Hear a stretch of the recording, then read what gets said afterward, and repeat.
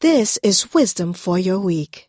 This is a very special presentation of Wisdom for Your Week. It's actually your personal Christmas message. I know that it's been a very busy week with festivities and celebrations and joy and drinks and food and laughter and gifts, I hope.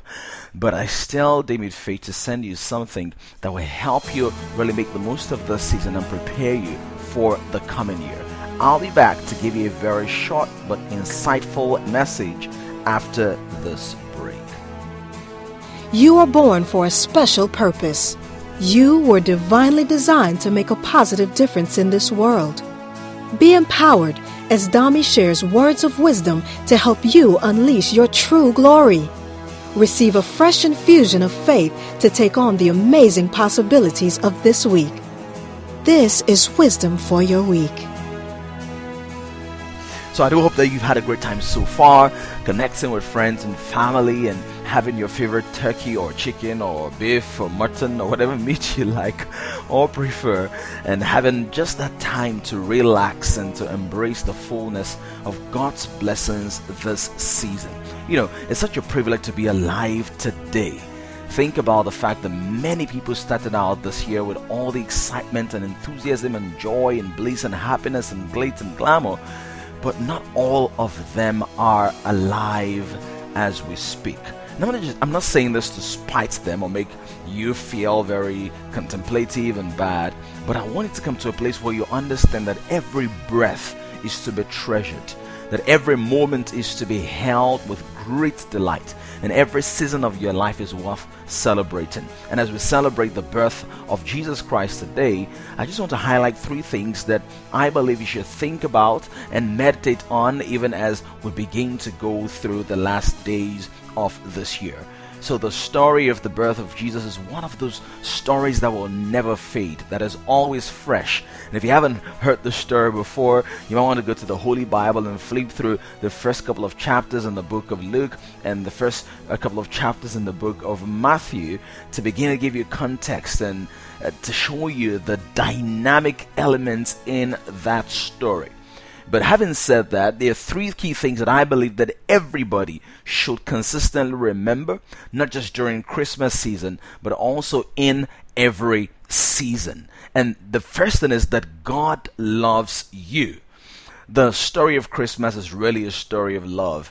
You possibly know that an angel appeared unto a certain virgin woman called Mary and the angel told Mary, "You'll conceive." Now, that was a shock to Mary because she was not yet officially married. She was betrothed to a man. In other words, ready to be fully married. There was some kind of formal engagement already on, but she was not like fully married yet. And now, here comes an angel saying, "You will conceive of a child and you will give birth to him." And it's going to be this superhero, if I'm to use 21st century language or framing. It's going to be this great man who's going to save people from their sins, who's going to bring deliverance to the world, who's going to bring about joy and salvation and bliss and fulfillment everywhere he goes. And Mary is shocked. Mary can't believe it because she's just a peasant girl. She's just trying to get on with her life. She does not necessarily have high hopes and huge ambitions. She's not necessarily campaigning to be the most popular woman in all of recorded history. But God comes to her and says, "Because I love mankind, because I'm desperately in love with mankind, because I have a passion to establish a relationship between man," by man I mean man and woman, "and me, I will come down in human flesh." So every time you think about Christmas, beyond the fantastic food and the lovely music and the gorgeous ambience and the silverware and the chinaware and the glassware, think about the love of God. That Jesus Christ didn't come into the world to punish the world, but Jesus Christ came into the world to reconcile the world to God, to bring the world back from a place of depravity and depression and dejection back to God. It's a story about love. It's not a story about drunkenness and revelry and debauchery and lust. It's a story about love. The second thing about the Christmas story is that it's a story of miracles. It's a story of miracles because Mary had not had any kind of intercourse with any man, but she conceives this child who will become the greatest figure in all of history, in all of time, recorded and not recorded, in all the world. And Mary had no chances of taking in according to the dictates of medicine or the dictates of science, to the natural flow of things. She could not take in.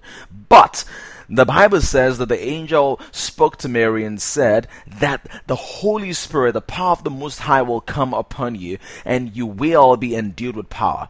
Of course, that was in response to Mary's query when she said, how can these things be? How can I become a mother? How can I take in a child? How can I give birth to the Savior of the world when I don't have a man? And you might be in a place in your life right now where you're saying, how can I bring forth all that God has placed in my heart and my soul and my spirit? How can I bring about change and transformation in my world? How can I bring about all the things that God wants for me? Because I do not know a man. I do not know a manager. I do not know how to maneuver. I do not know how to manipulate. How do I do those things? And God says you will not need a man for this one.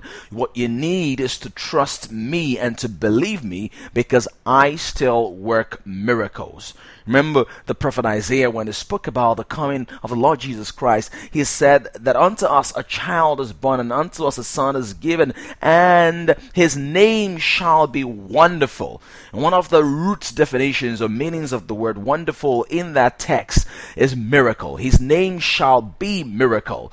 Now, at the mention of his name, great things are going to happen. At the manifestation of his power and his presence, much life will be released in his generation and in every environment where faith is placed in his name. So Christmas is a time of miracles. It's a time where you should expect miracles in your life. Not just during Christmas, but every time you think about Jesus and the story of Jesus and the life of Jesus and the power of Jesus. Embrace his miraculous supply. Embrace his ability, his power in your life. Embrace the possibilities that are outside the sphere of man's influence or man's ambit or man's manipulation. Number 3, Christmas is a time of giving. Christmas is about giving. Remember what John wrote. He says, "For God so loved the world that he gave his only begotten Son, that whosoever will believe in him, that person should not perish but have everlasting life." That if God so loved the world, God was so in tune with the world, God so desired the world, God so, by desiring the world, I mean he desired a relationship with the world. I don't mean that God is worldly, but God so desired a relationship with the world that he gave up himself. And at Christmas time, you have possibly given out some cards, some hampers, some notes, some thank you items or tokens. It's a time for you to keep on giving, to remember that God gave you the greatest gift of all time, the gift of himself, the gift of his life, and the gift of his power. And this is a very special Christmas message, and I could go on and on and on and on about the fact that it's a story of love and a story of miracles and a story of giving.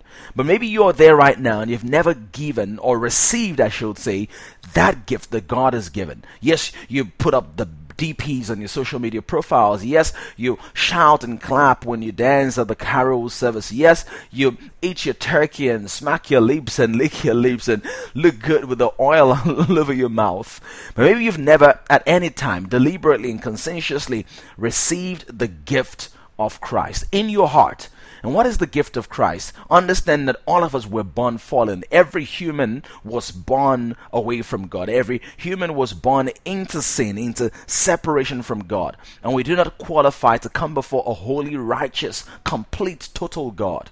But what God says is, even though you deserve to die because you lie, because you cheat, because you steal, because you're unfaithful, because you're greedy, because you're covetous, even though you deserve by my standards, because I'm a holy God, and even though I love you, I'm also a just God, and I need to judge sin and iniquity and inequality. And even though you're all that and worse, I choose to give you my life so that when you receive my life, You can operate in me by faith, and you're no longer subject to the judgment that your actions deserve, but you now become one of mine. You now become my child. I give you a new identity. I give you a new experience. I give you a new beginning. And if you're ready to do that right now, I just want to say a very simple prayer for you wherever you are. Just say this: Lord God, I thank you for the joy and blessing of Christmas. I thank you because you love me in spite of me. Today, as I have received this personal Christmas message, I ask that you come into my heart afresh. Fill my soul with your joy. I confess that I have sinned against you and against people around me. I receive your forgiveness even as I forsake my ways. Teach me to love you, to grow in you, and to be more like you. Write my name in the book of life and help me to express your goodness on this earth and your glory in the world to come. In Jesus' name we have prayed. And if you've said the prayer, I'm so delighted that you've received the joy of Jesus in your heart and the gift of Jesus in your life. And I just want to be a part of your growth and maturation. So do send me an email at dami@damioluwatoyinbo.com, or you can send me a message on Facebook or Twitter or via Instagram so we can get chatting and chart a course for your spiritual maturity and development. And if you know somebody who needs to say this prayer, who has gone off track or is in the wrong direction or needs peace with God, this is a very good time, even as you share your other gifts, to share this link and this message with them.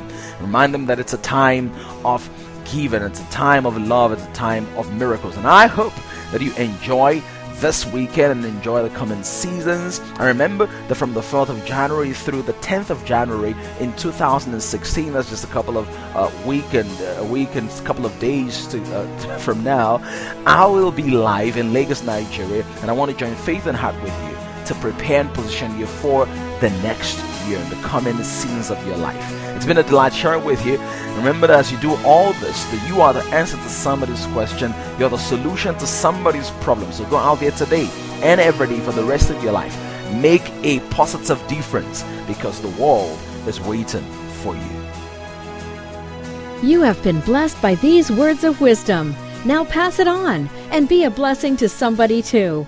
If you would like to receive more insights for your spiritual growth, visit www.askdami.com/wisdom.